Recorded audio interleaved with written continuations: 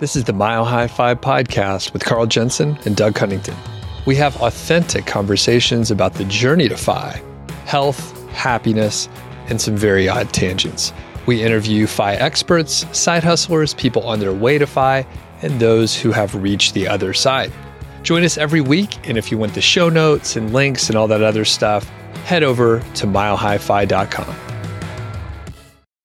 Hello, world. Welcome to the Mile High Five podcast. I'm Carl Jensen with my co-host.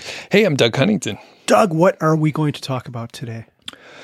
It is about trying things outside your comfort zone and even things that scare you. So I took some dance lessons, and that's what we're going to get into. But before we get into all those scary details, what's new? I haven't seen you in a bit. You were on vacation. I've been telling people that you burned all your days of PTO and you just called in sick and didn't show up one day. So that wasn't 100% true, but yeah, what's been going on? You got a new house, you're on vacation? I don't know. Yeah, we were in Oregon for a while. Then the kid came down with COVID. We rushed home, but then she finished up her quarantine period, which I don't think is even a thing anymore. I think the CDC did away with that. But anyway, she quarantined. She was fine. So then we continued on with the second part of our vacation, which was California. So our original plan was to drive from Oregon to California. And instead, we drove home because of COVID. But then we flew back out to California and were able to do that part in Pismo Beach and Morro Bay, which was quite lovely and cool. I don't think we ever saw a temperature above 70 at Pismo Beach, which I quite like. That's awesome. That was a popular vacation spot for Bugs Bunny, if I remember right. That's exactly right. I used to watch that cartoon, and I don't remember that, but you are the third person who has mentioned that to me. Oh, yeah? You don't remember that one? I don't know why I do, because I probably haven't seen it in 35 years or something like that. Yeah. So yeah. I guess you would pop up out of the ground, and when he popped up, you would pop up in Pismo Beach or something like that. I don't know. Matt G explained the whole thing to me, but apparently it wasn't important enough for me to remember. Gotcha. Yeah. And then me, I've been working on the house a little bit, actually on the yard. So did a bunch of xeriscaping, I believe is how you pronounce it. We may even do an episode on that. So people, if you're interested in hearing about ripping out sod and putting stone in there, that's what I did. So that took a lot of work, and it was hot. It was like the days when you were gone. So it was like 100 degrees here and you were at the beach and it was only 70. That sounds like pure torture. I hate being outside when it's that warm. I just resigned to myself that it's going to be a little rough. And I was like, the neighbors think I'm nuts because I was out there working all day. So for some reason, I thought that was cool. I don't know. Did you have one of those hats with like the umbrella over, like you wear it on your head, and then it's got this big colorful like disc on top of your head to block the sun? I should have. I wore my, my hiking cowboy hat. Yeah. I wore that, but it sort of stretched a little bit. I guess all the sweat and the heat. So I don't know. I'm going to try to get in touch with the company to see if there's something I could do. Like maybe I wet it and then let it dry in the sun and then it'll shrink back. I don't think my head got smaller, but something changed. So wow. Yeah, I don't know. It's crazy. Anyway, so we're talking about doing things that scare you, terrify you, in fact. Yeah. When I think about this topic, I always think of Alan Donegan, who's got a great quote. And I think it goes, everything you want is outside of your comfort zone, which is so true. Because if you think about life, anything that's worthwhile is going to take effort and work. If you want to get stronger, you're going to have to lift weights and stretch your muscles. That's uncomfortable. If you want to become a better runner, you better get your ass out there and run. If you want to learn an instrument or learn calculus, you're going to have to study it. It's not the same as sitting on a couch. So yeah, outside your comfort zone is where it's at for personal growth. Yeah. And with that sort of opening, it makes me think about taking the dance lessons, and my goal certainly wasn't to become a great dancer or anything like that. So, or I didn't even have the desire to do it specifically. So you're like, why the fuck did you take dance lessons? So it was a gift for my wife. So it was her birthday gift, and it took me a little while to schedule everything. So it's been in the making for a few months. I think I even mentioned to you like, hey, we may take some dance lessons.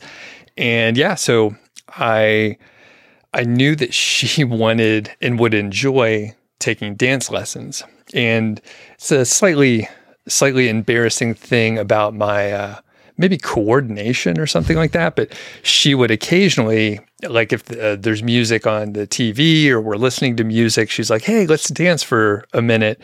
And I couldn't do anything. I would like try to dance with her and I would just like move my arms around. Like, you know, when a toddler is learning to walk and you think it's like, oh, they're about to fall down and, you know, it's just not working out.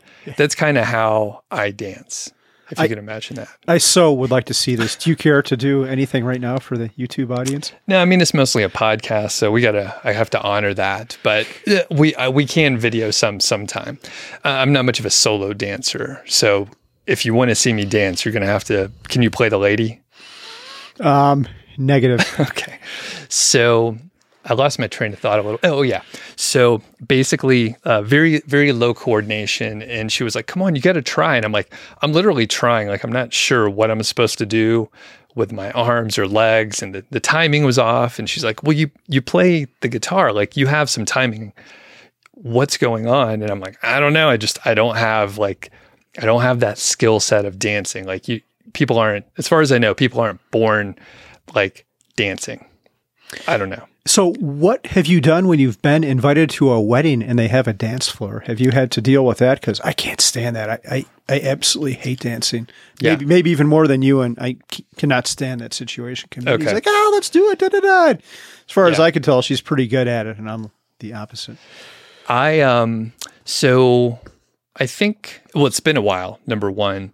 But yeah, I mean, I think typically I would avoid the dance floor or just kind of, you know, go out in sort of a group and just kind of move around a little bit and just kind of blend in, you know?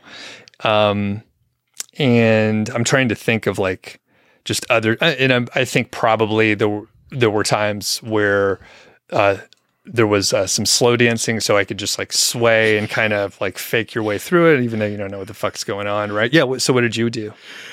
I kind of said, well, if you want to go up there, maybe you can find someone else or drink alcohol, and that helps lube the legs up a little bit, I guess. Or the slow song. I'm looking at the disco ball again for YouTube viewers. There is a disco ball in our studio. Have you practiced at home and used the disco ball yet? Like shine a spotlight on it? We haven't, but yeah, we do have some lights down here too. So the mood could be just right. Yeah, you should do it, make it super dark, and then it doesn't matter what you're doing. Set the night to music or whatever that fucking song is. Yeah. Yeah. So, and like to your point, like weddings, like always nervous. And it's like, oh, I hope I don't have to dance. I don't know what I'm doing.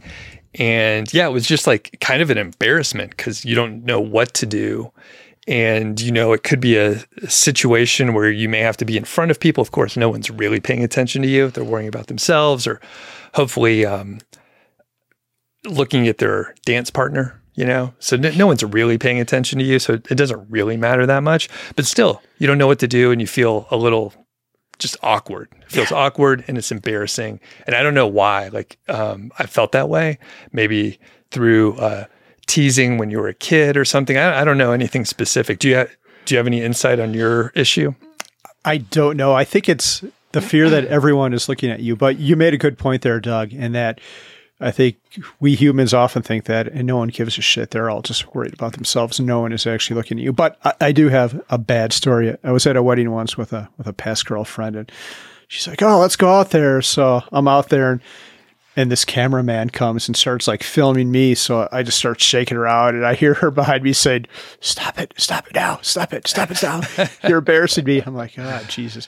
So yeah, maybe that's part of my problem. I have PTSD from that person in my life who was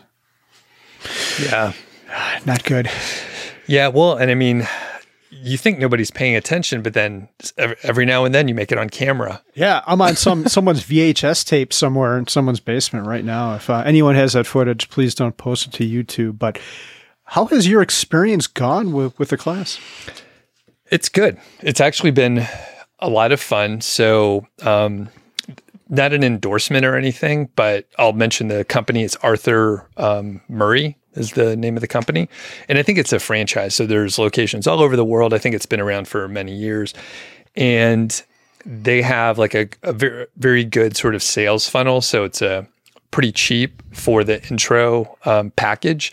So it's like 2 private lessons with your partner and then 2 group lessons. And then after the group lesson, there's like group dance where you could practice and switch partners too. So it's good to practice with other people so that you are, I guess you get used to just like interacting and dancing with people that do it different than your partner. So that has been helpful. And it was a little scary, going in there, but it's a private lesson. So there's not really any people around or they're taking their own lesson. And the instructors are so positive and they really go slow. And that is probably for people like you and I who can barely, get one foot in front of the other. We can't count to 4, stuff like that. So they're asking a lot of questions to make sure you're in a good spot and you understand what you're doing. And it's just very positive. Again, back to the toddler analogy. It's like they're teaching a kid and they're like, everything good? You're doing so great. Like amazing. Like, I can't believe the progress you're making. So, they treat you like a little kid, which in that case was good because, you're coming in and I'm like, I don't know how this is going to go. So it worked out pretty good. And yeah, I'll pause there. Any thoughts on that? I'm curious. You mentioned something I'm interested in, or I'd like to hear more about. You mentioned that you swapped partners. Was that intimidating? I could see you swap partners. There's a new person and maybe you're not able to perform after that. Right. Yeah. So yeah, good phrasing on that one. And the first group class that we went to, I didn't want to switch partners because I knew, like, even though I did so well in the individual lesson, of course, sarcasm there. I was like, I don't want to dance with someone who's more like a lot more advanced and that'll be bad. But even worse, I was like, what if it's a beginner and they don't know what they're doing either and they paid good money just like we did? I don't want to like dance with someone who does like I don't want someone who needs a more qualified partner to end up dancing with me. And they're like, that dude was so weird. And yeah, so I didn't switch partners the first time. The next time we did, after I saw like how the group classes were, and I was like, okay, that'll be cool. I was pretty nervous, but it turned out fine. So one of the things when you switch partners, there's some instructors in the mix, so they can help you out even more. And they're instructors, so they know, like they can sort of gauge your skill level and your speed and what you're doing and coach you along. So that's really helpful. There was one person that we didn't vibe together so well. So I think I switched with maybe 6 partners or something like that. And one of them didn't work out well. And it was like partially timing and just like sort of the movement was awkward. And everything was fine. We shook hands and walked away and everything was cool. It was just like, 2 minutes of dancing or something like that. Typically they get you to switch partners like before a full song is up. So it moves quick. But yeah, it didn't work out. She probably thought the same of me. Although when I looked around, it looked like everyone was having a little trouble with it. I don't know. It was just like she was a half a beat behind or I was half a beat ahead. Like there was something weird going on. But you just, you keep going and it was fine. Okay. And it sounds like Elizabeth started out at a higher skill level than you. How did that progress? Did you, if she's already pretty good, you might have improved a lot more and come closer to her level of skill? What happened there? Yeah, I far surpassed her in just 2 lessons. No, just kidding. Well, she had years of dance classes from when she was a kid. So there's like a completely different skill level. She is actually still far more advanced. And when we would go into lessons, in the group lessons specifically, there was quite a bit of like review. So I thought that's great. I need this review to help reinforce like the different dances. Like I think we did Roomba, swing, foxtrot, a couple others. Can't remember some of the others, but we did several, and it was great for me to see him again. She didn't need to see him again for some reason. Like she just remembered them, and she wants to go faster. So I would probably need to take like a few lessons per week for like a couple months to get to a point where she was like, all right, this is good. So yeah, I mean, it's like anything where you have to develop skills. It's pretty, I mean, it takes a while. Like I just needed more time on my feet and just like repetition. Like, I think that's how I learn, especially like with coordination, which, you know, another thing I want to highlight with the whole experience is it was challenging, especially with the coordination and like learning different steps. I mean, nothing's too complicated. Everything was in, you know, 4/4 time. So really you just count to 4. There's 4 steps, like pretty straightforward, but you have to go the right direction. Your timing has to be like on point, and you have to work with a partner. So even if you sort of had it down, like you still have to work with someone else, which makes it a little different. It is not like physically challenging, like where I worked up a sweat or anything specifically, but the coordination and then thinking about like what you have to do, like pretty demanding. Like I was fairly like drained finishing up because I was really concentrating hard. And I think in the first lesson, Elizabeth just started laughing hysterically because I was concentrating so hard, and she was just like laughing at me. And I think I was like staring at her, and she could just see like the wheels turning, the hamster running as fast as it could up there in my brain. And yeah, it was pretty tough. But everyone, like the instructors were welcoming. All the other people in the group classes are just like, they're all trying to learn as well. And they started from like 0. So, I mean, it felt pretty good. It's a pretty friendly group overall. So now, have you taken dance classes before? You said you hated it, right? I did. When I was younger, I took swing dance lessons. It kind of, I think that thing kind of had a resurgence in popularity maybe 25 years ago. So yeah, we would take swing dance lessons in Chicago. It wasn't, I didn't really want to learn how to swing dance. I wanted to meet women. So that was the reason behind that, trying to find a life partner, which I was not successful. Was the dancing part pretty fun? Like, how did that go? It actually was pretty fun. It was a lot more fun than I thought it would be. And the cool thing about that is they're like, okay, we're going to go for 8 classes. And then at the end, they're having this big swing event at this place in Chicago. And the guy, what's that band? The Stray Cats. Oh God, I can't. Brian Seltzer. Yeah, that guy. Seltzer. Yeah, Setzer, something like that. But anyway, they had a big event where he was there and he had an orchestra there. Yeah, it was pleasant. That was the last time I ever did it in my life, but it was cool. Do you think you could pick it back up pretty easy? I think I could, but it's very simple. At least the steps are pretty simple. I'm very uncoordinated, no motor skills, so I need simplicity if I'm going to do something like that. So you said you could pick it up again pretty easy. I think the bad thing is like you go to a lot of events, so it's almost certain people are going to be like, "Hey, Carl, let's dance. Let's do some swing." Doug, I don't think that's ever going to happen. What event would we go to where they have dancing? Whatever event it is, I'm going to avoid it. I think anywhere there's music, you can dance. And don't you know our listeners, man? You're like, oh, I don't think it'll ever happen. Now it'll almost certainly happen. Or you're like challenging them.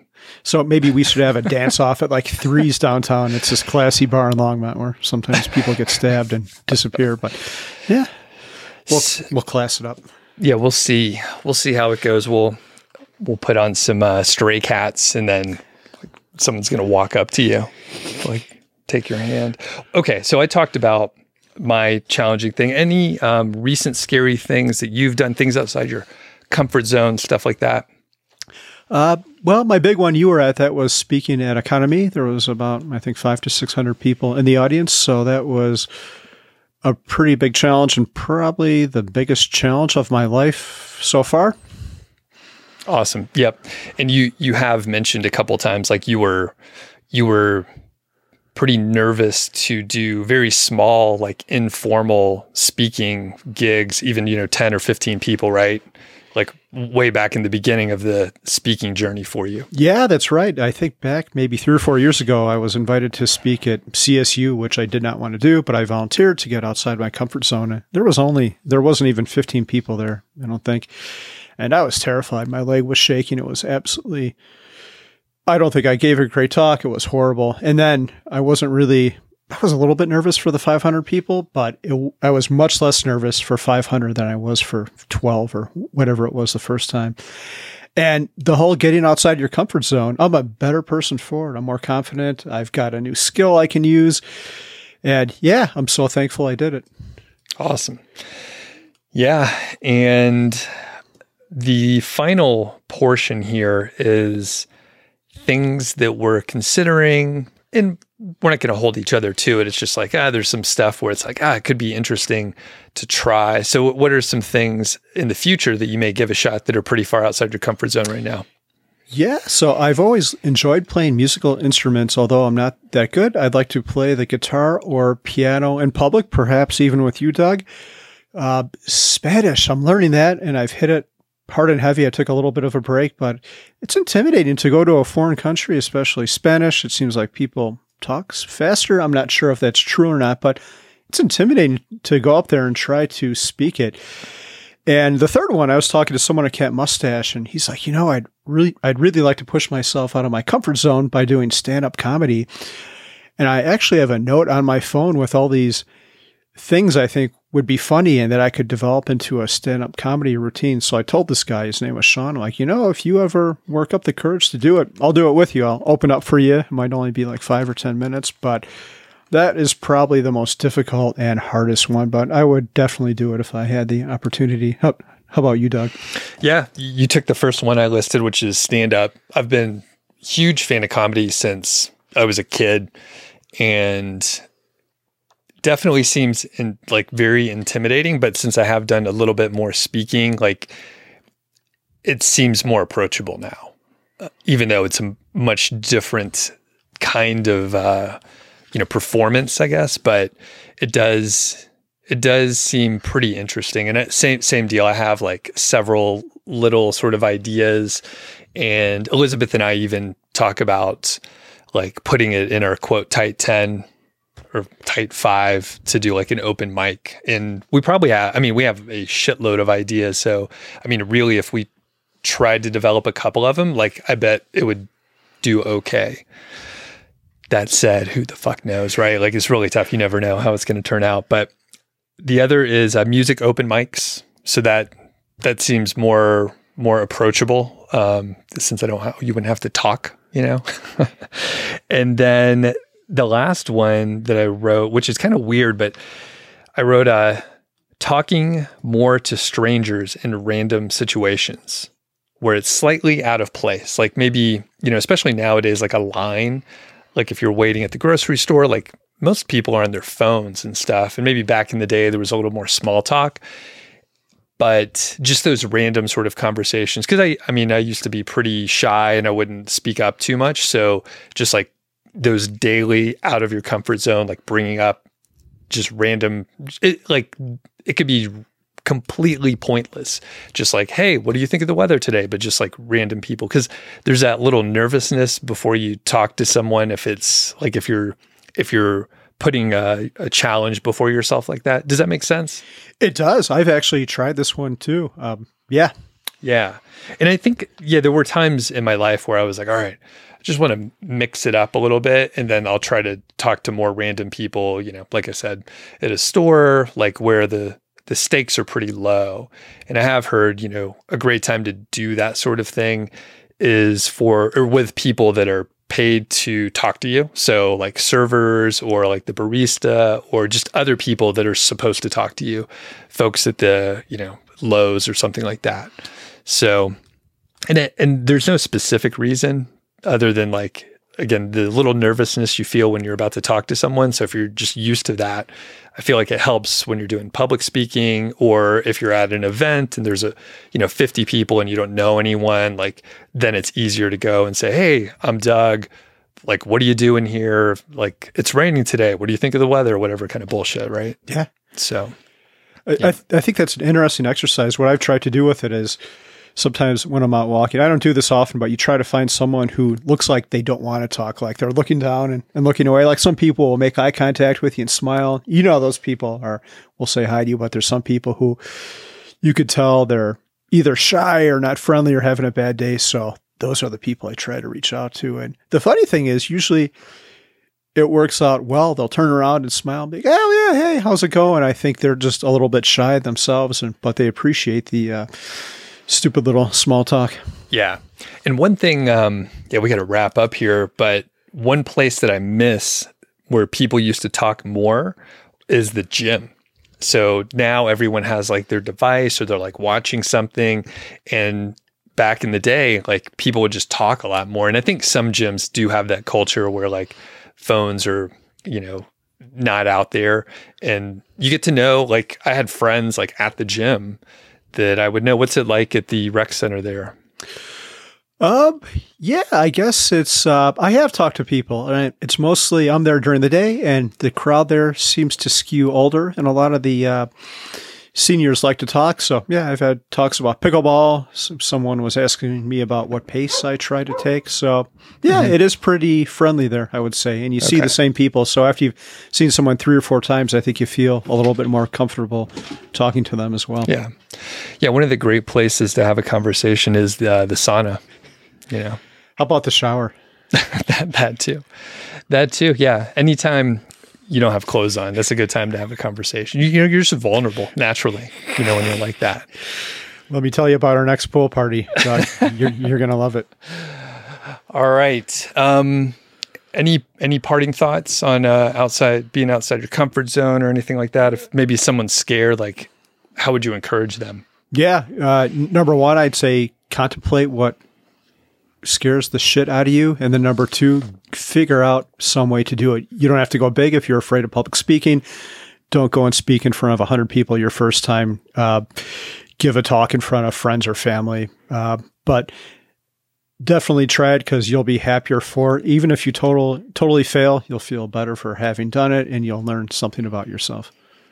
Yep. And just to echo, I would say pick the smallest step that you can do to make progress towards it. Like you said, maybe just tell a story in front of, your 2 friends or something like that to start off with. But yeah, if you try to leap too far, it's like you can't connect the dots, but little tiny bits of progress, like you could do it.